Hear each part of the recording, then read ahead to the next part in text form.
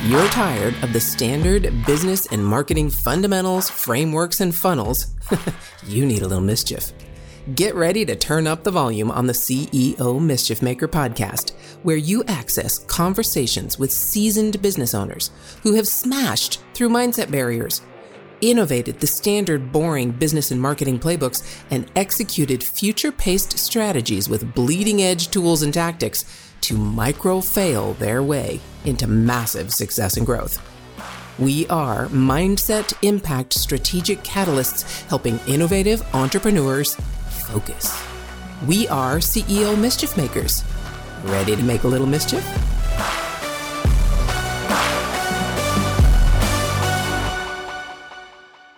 Hey, CEO Mischief Makers. It must be Friday and it must be my favorite day of the week because I love getting down in the weeds. I really do. And who better to do that with than Mr. Nathan Hirsch? Nathan, welcome back to the conversation.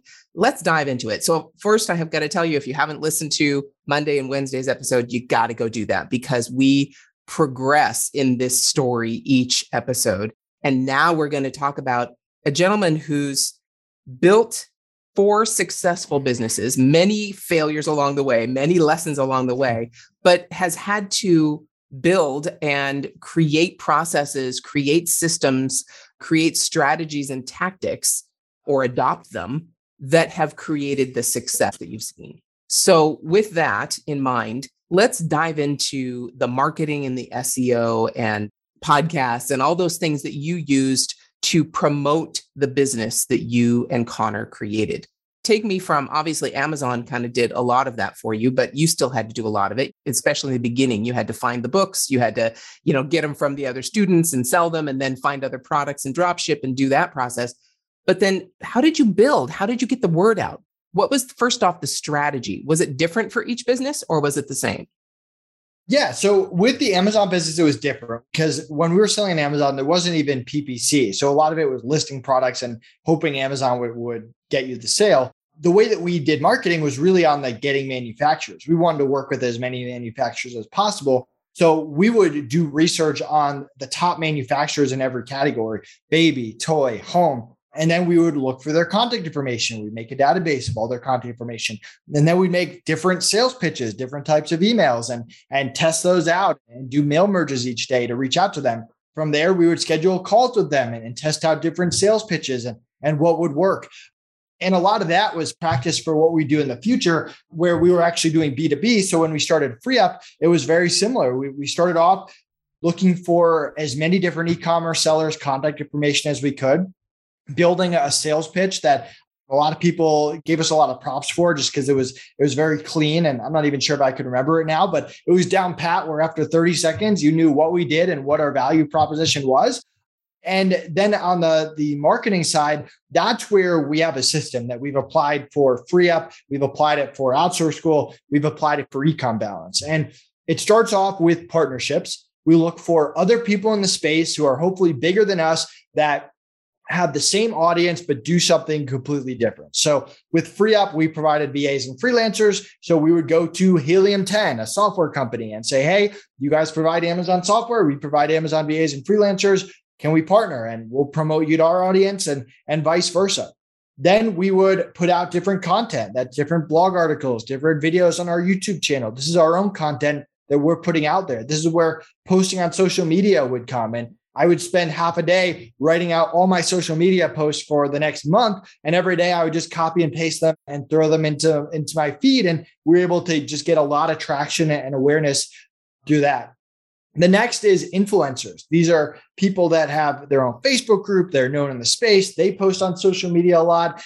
They might have their own blog. They might have their own podcast, whatever it is. And a lot of these kind of go back and forth with each other. But we would try to network with them and see if there was any way that we could help them. A big thing that I did is as I started to rack up podcasts, I would say, hey, do you want a list of every podcast I've ever been on and their contact information? Boom, easy. Like just an easy way to add value and help them.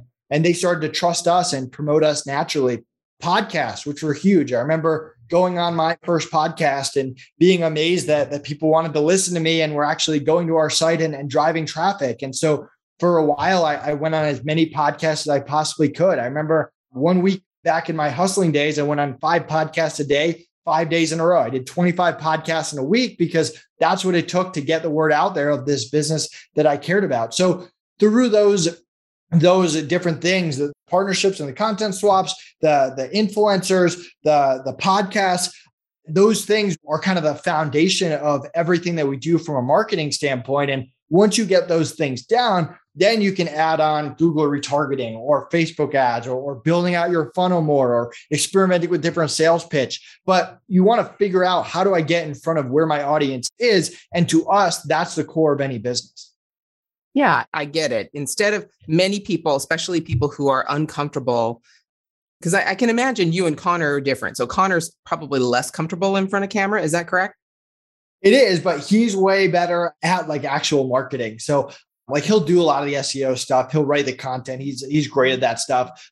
I'll build a lot of the partnerships and stuff like that. And I'll go on camera and be the face, but behind the scenes, he knows what he's doing when it comes to SEO. And so that's a lot of the people that I work with and that I train through Bot Academy, and a lot of people I work with in messenger funnels, but specifically training in Bot Academy, they don't want to do that front work. They would much rather sit behind their computer, building the funnels, figuring out how the conversation works, doing all the marketing, but then trying to actually drive people to that funnel is the biggest difficulty. And they're either going to do that with ads, but they're not going to do that with very much content because it's not natural for them. Is there any advice you would give them to just do it anyway?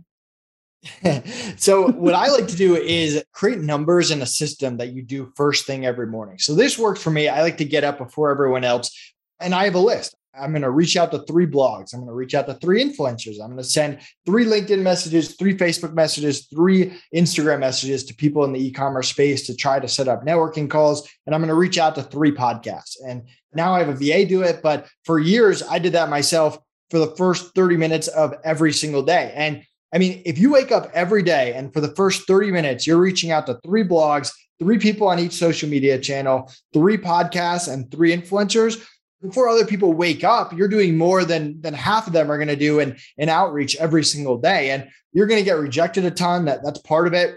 I mean, you can't let that hurt you. And you can reach out to people on different channels. You can follow up with them after 6 months and they might not even remember that you ever reached out before. You can try different creative ways, like sending them a video or a gift or whatever it is. So for me, it's more about the consistency than anything else. If you're doing it one day and then the next 3 days you're not, and then you go back to doing it, to me, that doesn't work. It's, hey, 5 days a week, every single morning, this is the first thing I'm going to do every single day. And if you do that for 3 months, you're going to learn what works and what doesn't work. You're going to have different successes. You're going to connect with that next big person. There was a guy in the e-commerce space, I think he's retired, but his name's Ben Cummings.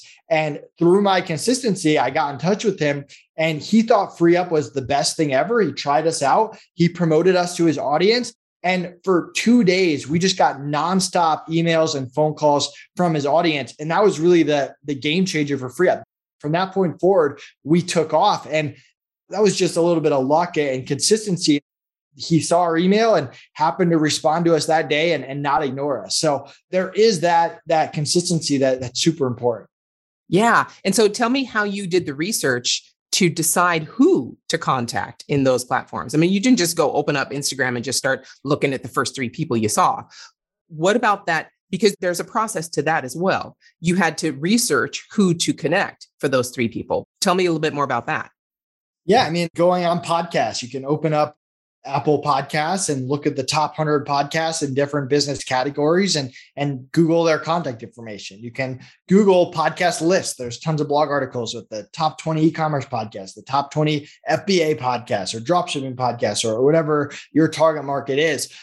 For influencers, you can do something similar. You can go on Facebook and type in keywords. And when you find an influencer, see who they're friends with and dig into their profiles and see what their companies are. A lot of influencers are connected with other influencers. There's a lot of just Googling and trial and error. And there's different lists you can look up online, whether they're directories or different blog articles that have the top 20 Instagram influencers in this space. And you can use those. And you shouldn't do it blindly, but there's a certain amount of trial and error where, hey, you reach out to these 20 people and that didn't work. Maybe you try something different the next day, but that's kind of how I progressed through it. Yeah. And thank you for that, because there are different processes, and someone sitting in the audience listening to this going, okay, that's great, I can reach out, but how do I decide who?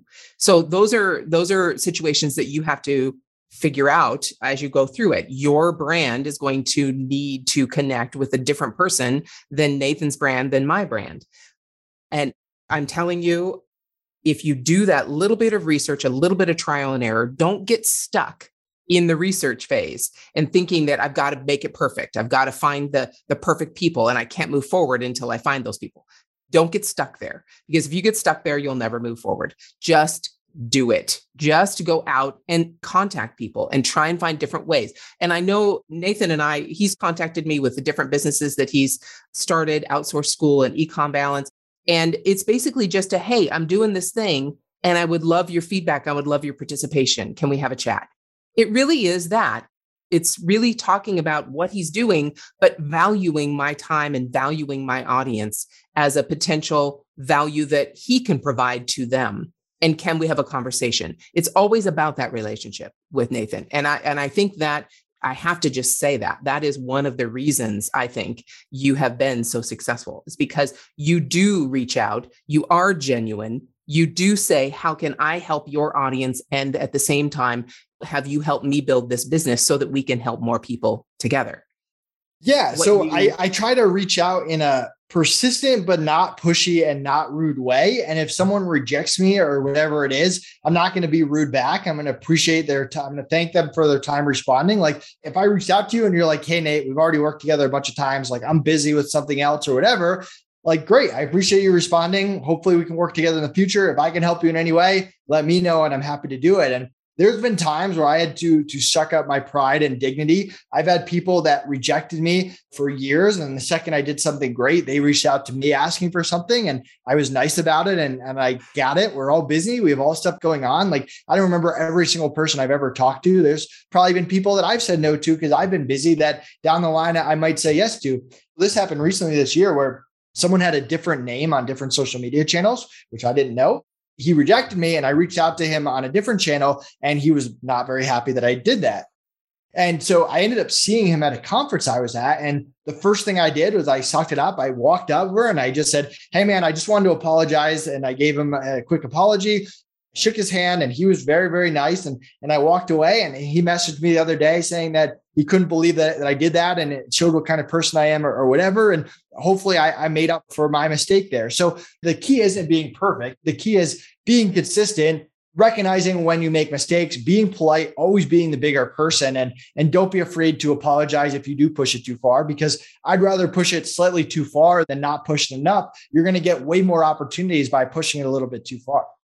Yeah, I agree 100%. And I remember a time when I was first starting messenger funnels where I was so excited. I was just on a high with this whole chatbot thing. And I just knew everybody needed to know about it. And so I was contacting all my friends on Facebook and just sending them DMs and, oh my gosh, I've got to talk to you about this thing. And it's so amazing. And one of the gals that I contacted, I remember it so clearly because it was such a slap in the face. She's like, is this really you, or has your account been hacked? Because I kind of feel like, it's kind of feeling like you're spamming me or something. And I'm like, oh my God, that's not at all what I was trying to do. But yes, it's me. And, totally apologized. That's not the way I intended to come off at all. I'm just so excited about this. I just had to share. So I tempered it after that a little bit, but I was still way excited and just kept moving forward, kept pushing as much as I could to get people to understand this new thing that I was doing. So yeah, I agree. And it's all about those relationships. You never, ever know when one of the connections that you make early on is going to really blossom into an opportunity for both of you sometime in the future. Do you remember some of those specifically that blossomed, like the one you mentioned with Ben? Have there been others like that where they just all of a sudden allowed for opportunities that you just weren't expecting? Yeah. I mean, tons. Like I mentioned that there are podcast people that have rejected me for like 5 times. And now I've been on their show 3 times and they've reached out to me for content to ask me back for different ventures. And there's different relationships and people I run into at conferences who I helped in the past in FreeUp or whatever it is. And there are people that had a bad experience with FreeUp, but they like how I handled it and they're willing to trust me and use them for other experiences. So you kind of get I guess, the full circle. But for me, I kind of stick with like, hey, I'm going to provide you the best possible service. I'm going to do everything possible that it works out, that our partnership works out, that I provide good value to your audience. And if I mess up, I'm going to apologize. If I really mess up, I'm going to make it right. And no matter what, like I've had clients who have screamed at me and I've just been the bigger person, and they ended up being great clients that worked with me for years, and they were just having a bad day or whatever it is. So yeah, stuff like that happens all the time. I just love you so much. I just got to say it. Every time I get to talk to you, it's just a revelation for me. Is there any last bit of advice you would give people listening to us now about the strategies and tactics that they are trying to use and implement in their business? Any last words on really the down and dirty daily stuff and how they can just keep doing it no matter how difficult it might be? I like to just share our journey as we go, whether it's social media or our newsletter or going on podcasts. So, and we're honest, like when we hire people, we'll let people know when we're working on our next project, like figuring out our pricing formula. We tell people what's going on behind the scenes. When we make a mistake, like we hired an integration person. Integration is after someone signs up, before we can start doing their books, we need to get certain access. And it's an important role because we want that to be a good experience and easy for the client. And the first person we hired didn't work out. We replaced them. The second person has been great. And we've just been honest about our journey. It's not about being perfect. It's about really sharing with people what's going on. And I mean, Ecom Balance could go out of business and we would be upfront and honest about it and make sure all our clients are taken care of. And that's just kind of life. Hopefully that doesn't happen, but we try to share all the highs, all the lows, and just be honest across the board. And I think it's a long-term play, but you build a lot of trust with your audience if you do that.